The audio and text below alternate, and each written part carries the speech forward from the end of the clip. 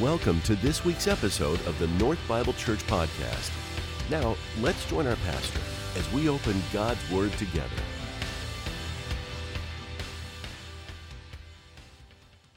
We are in this 10-year anniversary year of North Bible as being an autonomous church. We really started North as a campus a few years before that, but then we had an opportunity to plant North as its own independent church, and we did 10 years ago. So this year we're kind of marking that 10th anniversary with various things. And I remember one of the things that happened when we first planted, or we first became an autonomous church here at North, is that timing is everything, right?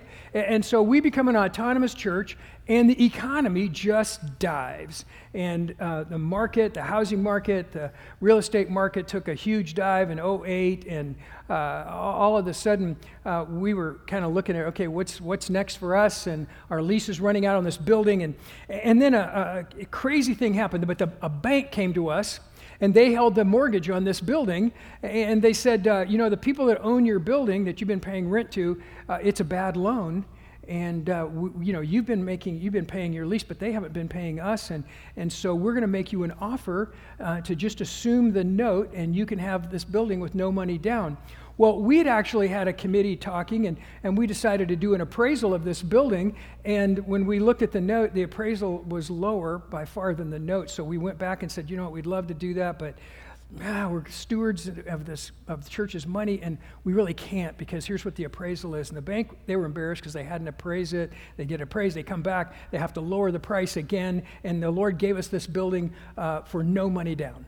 And we own the building. It was awesome, and that was kind of the first big miracle as North was launched. And now we've been going for 10 years, and we've had a great time and seen all the things that the Lord has done. But as we look at this 10th year, we've really been thinking and talking about what it is that's the next 5 to 10 years are going to look like for North, and we've been trying to share some of that with you. And in that process, we decided to invite you into this little idea that we had that we're calling Mission Possible, and that is, what is the mission of North? As we really thought about the mission of North, what is that going to look like? And here's one of the things that happened when we owned the building.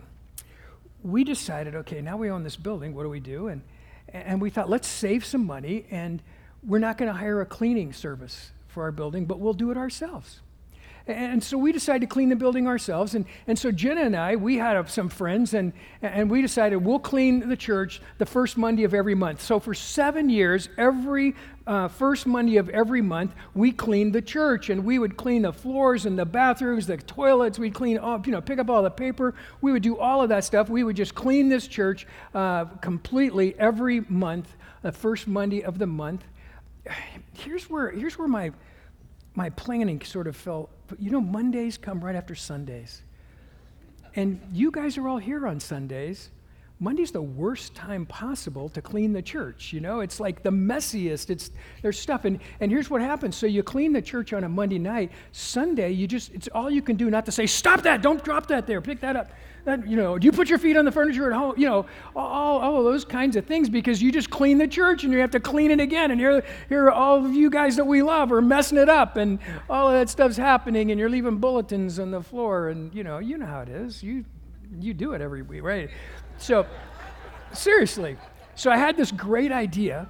that if we could get like 200 people doing that, 200 people cleaning the church, and then every Sunday, they're like the Nazis. They're the police going, hey, stop that, don't drop that. We could have the cleanest church in America, right? We could have the cleanest church around, because we all have that kind of ownership. We all that kind of love. We want to keep it clean, We're sort of the paper patrol walking around, picking up stuff. And so we did that. That was part of our passion. But the thing that really galvanized us as a church was this idea of what is our mission. And we fell on this idea, it's very, very simple, that our mission was about 3 things. It was to love God, to love one another, and to love the world. Okay, really simple idea, really hard to do. And so we want to be about, how do we love God? How do we grow in that? How do we love one another and how we love the world? So the next 3 weeks, starting this morning, we're going to look at those three things. This morning, we're going to talk about what it means to love God, what that looks like for us. And so we're going to do that by looking at a story in the New Testament. But before we do that, if you this week were to have Googled love God, here's what you would have seen.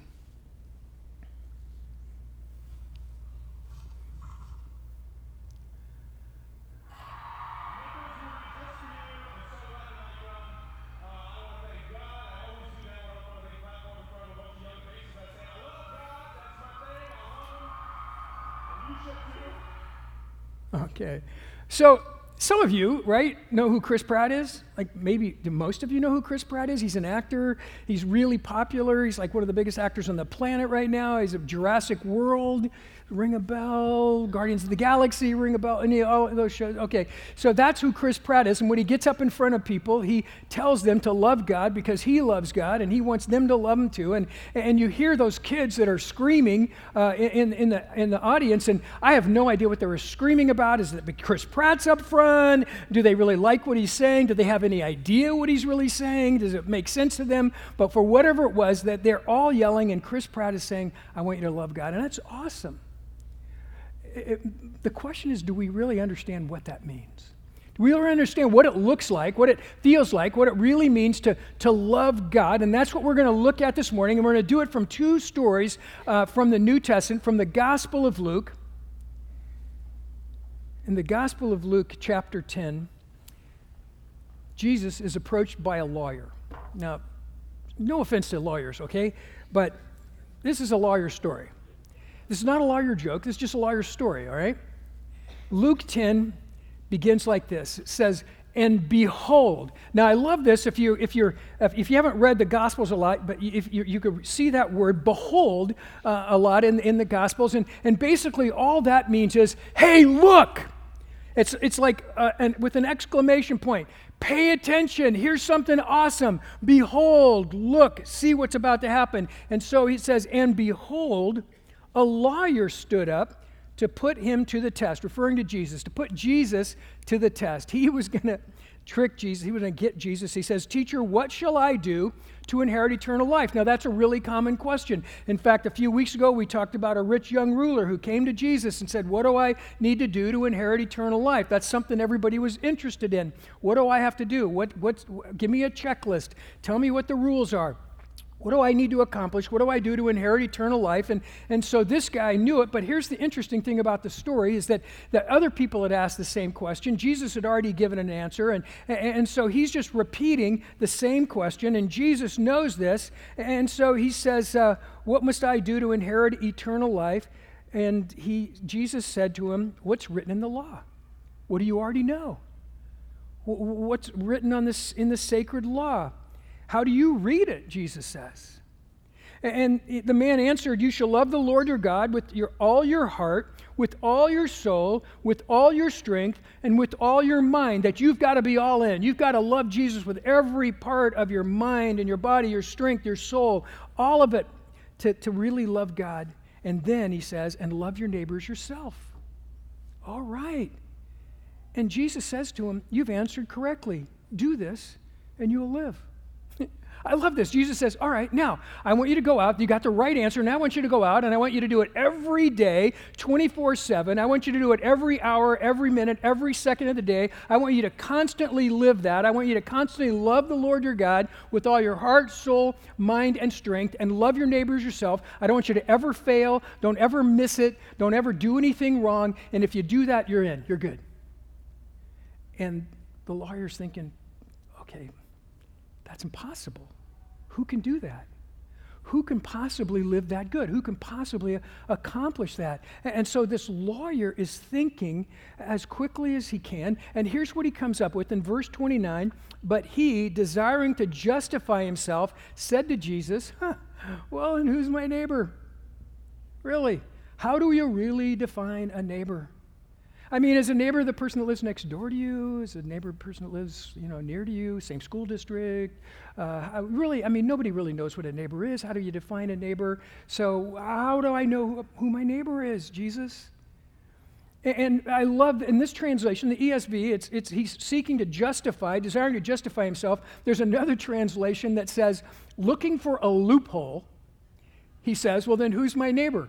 And I love that idea, because you know what a loophole is, right? Johnny, why did you kick your brother? Because you told me not to hit him. That's a loophole, right?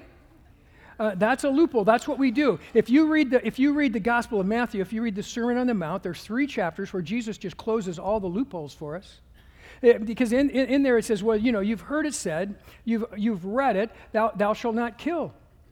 Okay, but I say, if you hate your brother, you've done that in your heart. You've already committed that sin in your heart. It's the same thing. I'm closing a loophole. He says, thou shalt not commit adultery. But if you've looked at lust at another woman or another man, you've done the same already in your heart. I'm closing that loophole, because we are constantly looking for loopholes. And so the lawyer asked Jesus, okay, there's got to be a loophole in this. Who's my neighbor? How am I supposed to know who my neighbor is? And Jesus responds with this.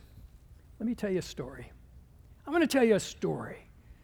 And hopefully this story is going to help you.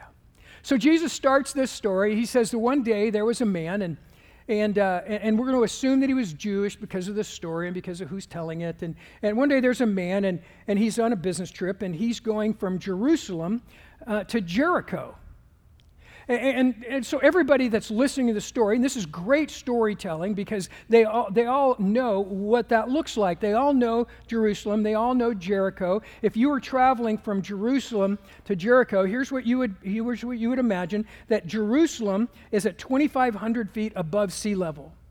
They get about 20 inches of rain a year. There's greenery, there's trees, there's shrubs, there's all of that is in Jerusalem. And then 18 miles, a mere 18 miles downhill, you get to Jericho, which is 850 feet below sea level.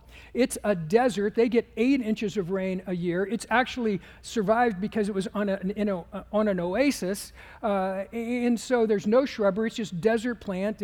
It's Phoenix, you know. And they live there, and so he's going from Jerusalem to Jericho, and not only was it different, did it have a huge change as you go, but it was also considered one of the most dangerous routes that anybody knew, that it was famous for highwaymen, it was famous for people being robbed. It was a dangerous way to go from Jericho to Jerusalem, and so immediately everybody gets this picture of this story that this man was making this trip from Jerusalem to Jericho, and then Jesus continues the story, and on his way, he gets robbed, he gets attacked, and he is beaten to the point of death. He's stripped, all of his goods are taken, all of his money's taken, he's just left on the side of the road to die, and this is the scene that Jesus is setting. And then Jesus continues, because everybody's going, that's too bad. Well, now Jesus takes a twist in this story, and he says, now along the way comes a priest.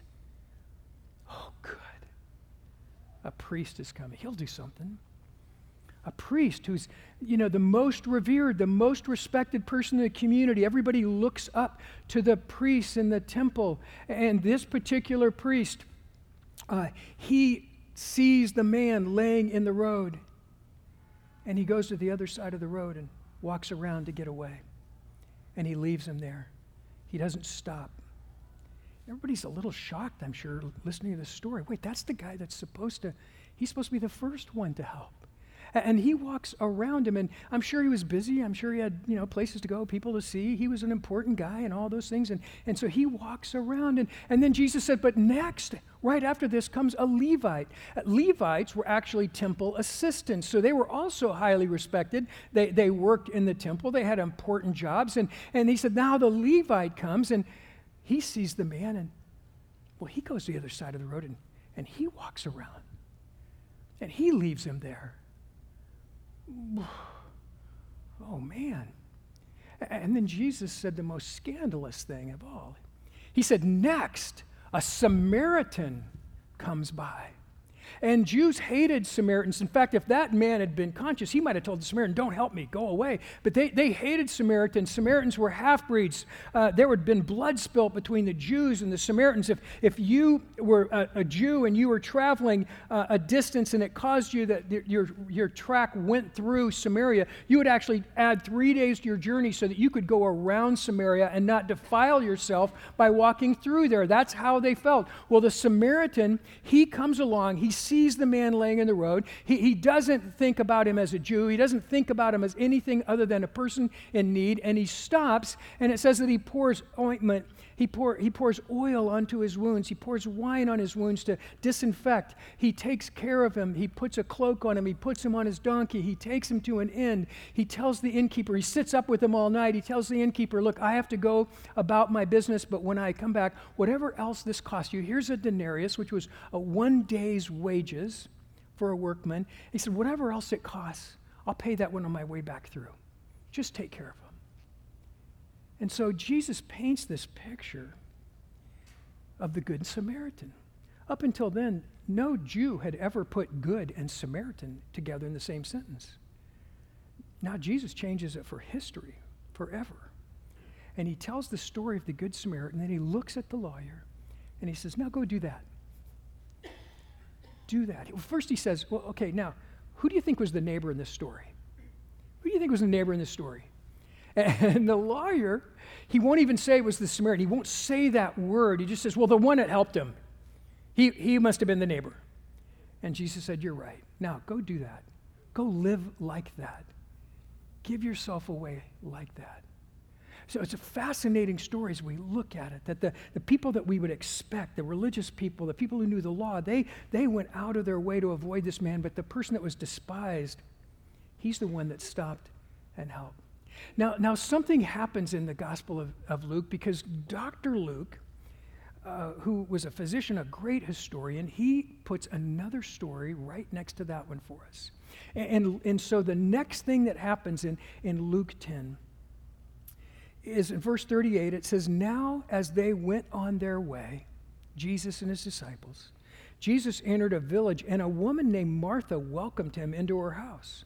And she had a sister called Mary who sat at the Lord's feet and listened to his teaching.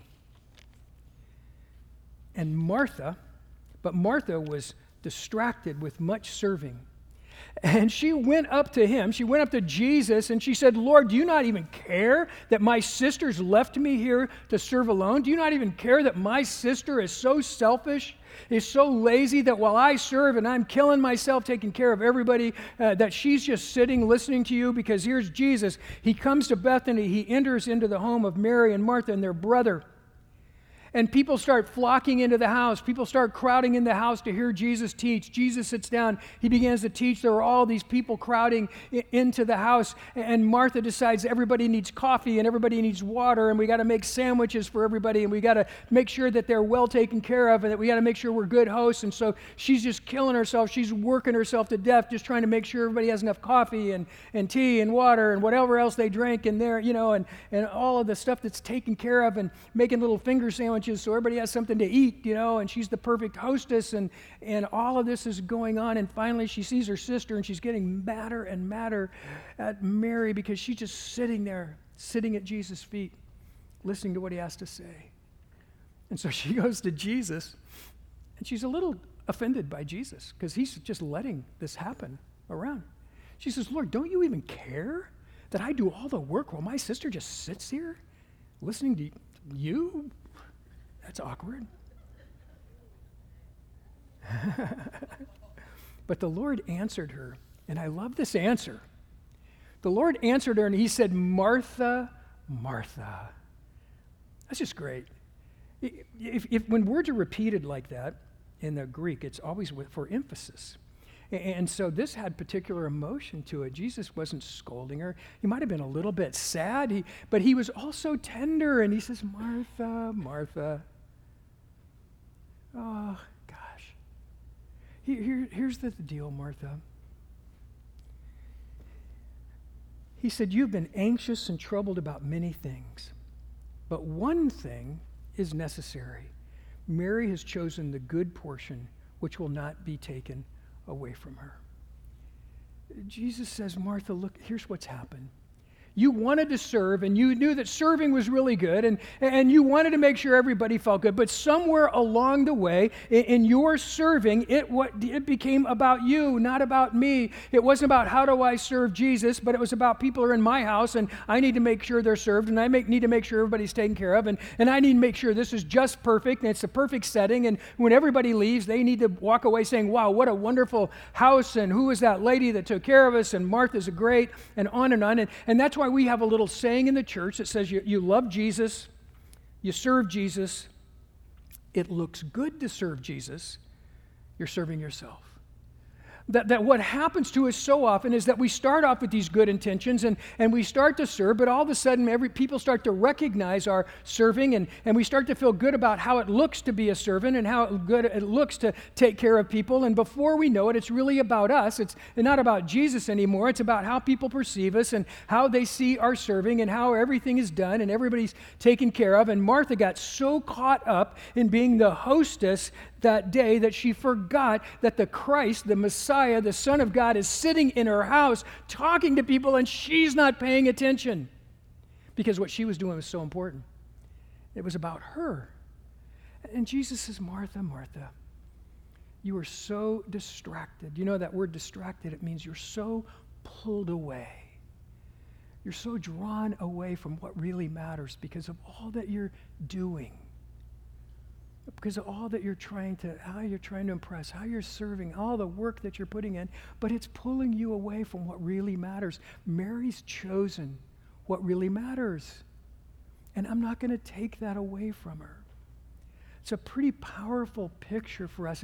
But here we have this interesting dilemma because we have the Good Samaritan who stopped everything to serve and take care of the man on the road. And then we have Mary and Martha, and Jesus says, well, I'm going to let Mary sit at my feet and listen to me. So which is it, Lord? Do we sit at your feet and listen to you, or are we supposed to go serve and take care of people? I mean, what do you want us to do? I'm feeling a little bit torn here, and Jesus is going to clear it up for us. He's going to help us with that. He's going to show us what it feels like and what it looks like and how we begin this whole journey with him. And we get a little clue. In John, the Gospel of John, chapter 11, verses 1 to 3, there's this great story about Mary and Martha and their brother Lazarus. And here's what we have. It says, now a certain man was ill, Lazarus of Bethany, the village of Mary and her sister Martha. So now we have the whole family. Mary, Martha, and their brother Lazarus. And it was Mary who had anointed the Lord with ointment and wiped his feet with her hair, whose brother Lazarus was ill. Now we have some more information about Mary. Here's the story about Mary, that one day Jesus is at this dinner party. He's supposed to be the special guest, but when he walked in, they didn't give any water to wash his feet or his hands. They just let him recline. They're trying to embarrass him. And this woman comes in. This woman with a past, this woman with a bad reputation, this woman who was considered a sinner, who was considered lost, she comes in and she breaks this bottle of expensive perfume and she pours it over the feet of Jesus, and with tears flowing out of her eyes, she wipes his feet with her hair there at the table because she was so overwhelmed with Jesus that here she was, a woman with a bad reputation, a woman who had a past that was embarrassing. But somehow in her life, she'd experienced the love of Christ. She'd experienced what it meant to be forgiven. She'd experienced the acceptance and the love that comes from knowing Jesus. And she was so overwhelmed with the love of Jesus that when the opportunity came, she brought this expensive bottle of perfume. She broke it over his feet. She wiped his feet with her hair, with tears coming down her eyes, because she was amazed at the love of Christ. That's Mary. Now we get a little bit of a picture of when Jesus comes to her home, why she might sit at his feet and just want to soak up everything that he said. The one who loved her like that, the one that she'd experienced real love and acceptance and forgiveness from, when he comes into her house, she doesn't want to do anything else but sit and soak up everything that he had to say, because she had never experienced love like that in her life. And here's the other part of the story, is that it says that, so the sisters sent a message to Jesus saying, Lord, he whom you love is ill. I love that. They don't say, Lord, your friend Lazarus, you know Lazarus, our brother, the guy that you like, and he's invited you to his house, and we've done a lot for you, and we've supported you in lots of different ways, and well, now this guy that's done so much for you, he's sick, and we really need you to come. They didn't describe him like that. They didn't even have to use his name. Here's how they referred to him: Lord, the one that you love is ill. Not the one that loves you, the one, Lord, that you love is ill. And respond to that. That's how they thought of Jesus, how he loved them. If you read the whole Gospel of John, one of the things that you'll see is that John, the Apostle John, who outlived every other apostle, the only one that wasn't martyred for his faith, as he wrote his Gospel 40 years after the death and the resurrection of Jesus, as he wrote his Gospel, he constantly referred to himself as the disciple whom Jesus loved. Now, early in his life, he was a son of thunder. He had a whole different reputation. Later in his life, he was identified as the disciple whom Jesus loved. And here's the lesson for us, that when we experience the love of Jesus, when we experience how much Christ loved for us, when we understand that the God who created the universe, the God who created everything, loved us so much that he poured himself into a human body, that he came, he was beaten, he was stripped, he was persecuted, he was crucified for our sake. He did all of that for us. That's how much he loves us, even when we didn't deserve it. When we begin to understand that kind of love in our lives, when we've been loved like that, then we can naturally begin to love other people. We can begin to live that love. So here's what John says later on. In 1 John 4:19, he says this: we love because he first loved us. We love because he first loved us. That's how we learn to love God. We learn to love God because we recognize how much he loves us. You see, some of us miss this, and this is what makes me nervous sometimes. I feel like that some of us we feel like we were born on the right team, right? We grew up in the church, and we've always been a pretty good person, and we've always sort of, we go to church, at least a couple times a month, and we participate somewhere along the way, and we've kind of done some of those things, and so we feel like we're on the right team, and we've done the right things, but somehow along the way, we've never stopped to really understand how deep and how wide and how long and how high is the love of Christ for us. We've never stopped to think that without Jesus in our lives, we would be completely lost. That we are capable of evil. We are capable of wrongdoing. If it wasn't for Christ in our lives, where would we be? And it's not until we recognize how much Jesus loves us in spite of us, how much he's done for us in spite of us, that we really begin to plumb the depths of the love of Christ for us. And what happens is that we get a different kind of Christian when we don't understand that. Here's what one writer said, Richard Foster. He said this: superficiality is the curse of our age. Superficiality is the curse of our age. The desperate need today is not for a greater number of intelligent people or gifted people, but for deep people. And that comes when we begin to understand how loved we are. It begins when we begin to understand how much God loves us, what he has done for us, and the depth of his love. And the more we understand, the more we grow in the depth of God's love for us, the more we can express that love in our lives. C.S. Lewis, in his essay, The Four Loves, put it this way: to love at all is to be vulnerable. Love anything and your heart will be wrung and possibly broken. If you want to make sure of keeping it intact, you must give it to no one, not even an animal. Wrap it carefully round with hobbies, with little luxuries. Avoid all entanglements. Lock it up safe in the casket or coffin of your selfishness. But in that casket, safe, dark, motionless, airless, it will change. It will not be broken. It will become unbreakable, impenetrable, irredeemable. To love is to be vulnerable. And how do we know that? We know that because the God of the universe made himself vulnerable for us. the God of the universe suffered humiliation and death for our sake. He made himself vulnerable. He was humiliated for our sake. That real love makes us vulnerable.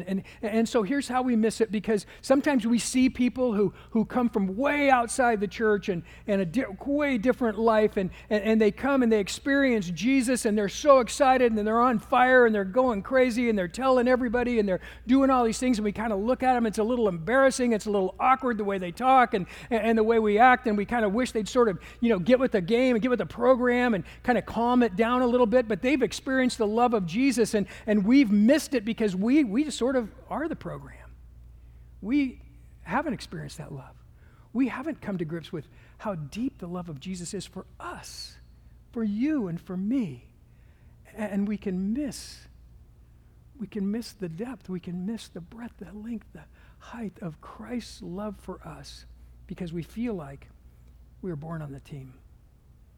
Well, Jesus helps us a little bit more with this in John 13, verse 34. And for some of you, if you've been here a few times, like twice, you've heard this because we talk about it all the time. If you're brand new, you might not know this, so I'm just going to tell you today. If you're brand new, we all feel like we have spiritual gifts and strengths, and my particular strongest one is the gift of repetition.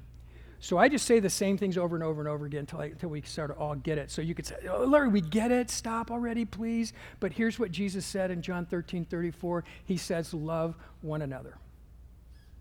Great. We get that. We know that already. It's kind of like love your neighbors yourself. Here's what Jesus said, though. He says, "A new commandment I give you." Who does that? Who gives new commandments?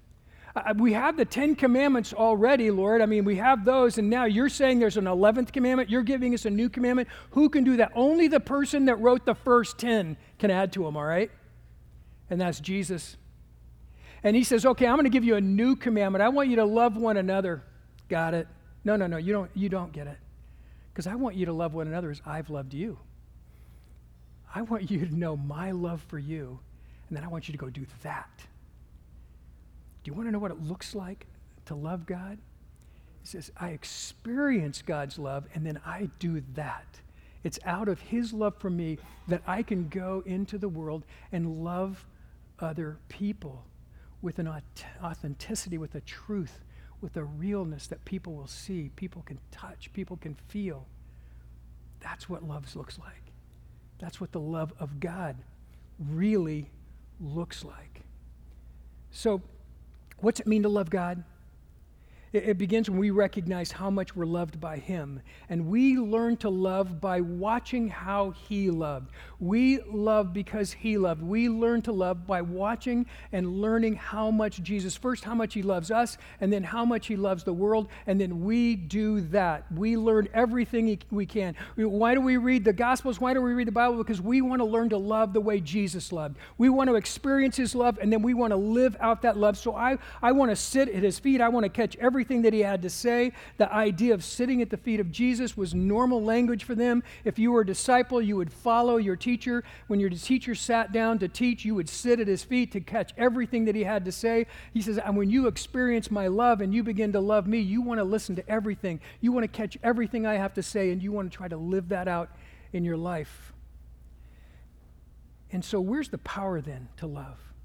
There's only one who has ever loved like this every day, every minute, no matter who the other person was, and that's Jesus. Jesus is the only one that ever lived like that. So if that's who we're going to be, then we need to experience Jesus. We need to read about Jesus. We need to talk about Jesus. We talk about Jesus, and then we need to begin to live like him. We imitate him. We begin to love like him. That's how we do it. That's how it's done. And so here's what we try to do here at North. We try to help each other grow in our love for God, grow in our love for Jesus. So we're always if you've been here for the last 10 years, but if you're here for the next 10 years, one of the things you'll always notice that we're always going to talk about Jesus. He's always going to be the center of everything that we do. He's the reason that we meet. He's the reason that we gather. He's the reason that we sing. He's the reason for everything that we do. We're going to lift up Jesus. It's about understanding His love and growing in our love for Him so that we can live that love out in the world. So it's always going to be about Jesus. It's always going to be about Him. And then we're going to try to help each other grow. So we do community groups. You might call them home groups, life groups, small groups, whatever you want, but we do community groups because one of the convictions we have is that people tend to grow better in circles than they do in rows. And so we get in circles in somebody's home or someplace, and we say, well, here's what we heard on Sunday, and how does that apply to my life? How do I live that out? And let's help each other grow. Let's help each other to experience Christ's love. Let's help each other to grow in our faith together. Let's live this out together and do it together. So we do community groups to help us grow in our love for God. You know, one of the great little tools that we have, if you go through the lobby, there's a place called the Home Point Center, and it's all for families. It's all for marriage and family. And it's say, look, you have a 2-year-old, we have a recipe card. We have a little stuff that can help you at every stage in your child's life, from birth through 18, that you can be the spiritual leader in your home, that you can have some tools that will help you guide your children to learn to love God and what it means to live that love out in the world. And we want to help you do that. We want to help equip you to do that. Because our goal, our dream, our prayer is that we would experience the love of Jesus in our lives, that we would begin to grow in our love for Him, and that we would live that love out in the world. Would you pray with me? Lord, thank you. Thank you for your word. Thank you for your examples. Lord, thank you that you demonstrated your love, and now we who have been loved by you, we can love you back, and we can learn to love one another. So Lord, we receive that this morning. We don't completely understand always how it looks, but Lord, but that's the desire in our heart. We want to love you. Lord, we want to recognize your incredible love for us. Lord, help us to understand. Help us to get that picture. Help us to clearly see your great love for us. And Lord, as we experience that love, I pray, Lord, that you give us the courage and the strength to love you back, and that we could begin to live that love out, your love out in the world. And so, Lord, we thank you, and we give you praise in Jesus' name. Amen. In just a moment, we'll rejoin our pastor for today's closing thoughts. But first, we wanted to thank you for tuning in. North Bible Church is located in Scottsdale, Arizona, and exists to equip all generations to love God, love one another, and love the world. For more information about North, please visit our website at northbiblechurch.com. Now, some closing thoughts from our pastor.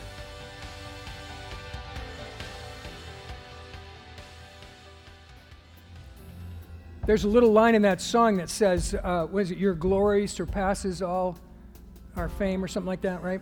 And I was thinking about that because I love the Chris Pratt video, right? I love that video where he says, love God because I love God. But, if we really want to transform the world, if we really want to see the world change, it isn't going to come from, famous guys. It's not going to, it's going to come from people like us. It's going to come from people who live an authentic life for Christ, who live it every day, not because they're on a stage, not because they're in the movies, but because they're living out their faith in Christ. They're living it out faithfully. They're living it out authentically, and that is going to be what captures the hearts and the minds of people in the world when they see that happening, and that's what God's called us to do. We'll have our prayer partners to the side, and then also the prayer table. You can write your prayer requests.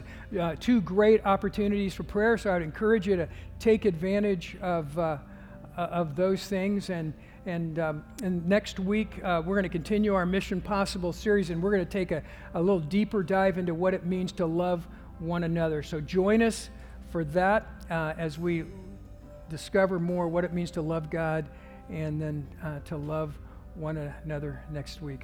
And I love you guys. So I hope you have a great day. God bless.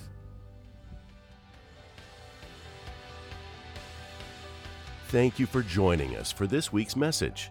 North Bible Church is located in Scottsdale, Arizona, and exists to equip all generations to love God, love one another, and love the world.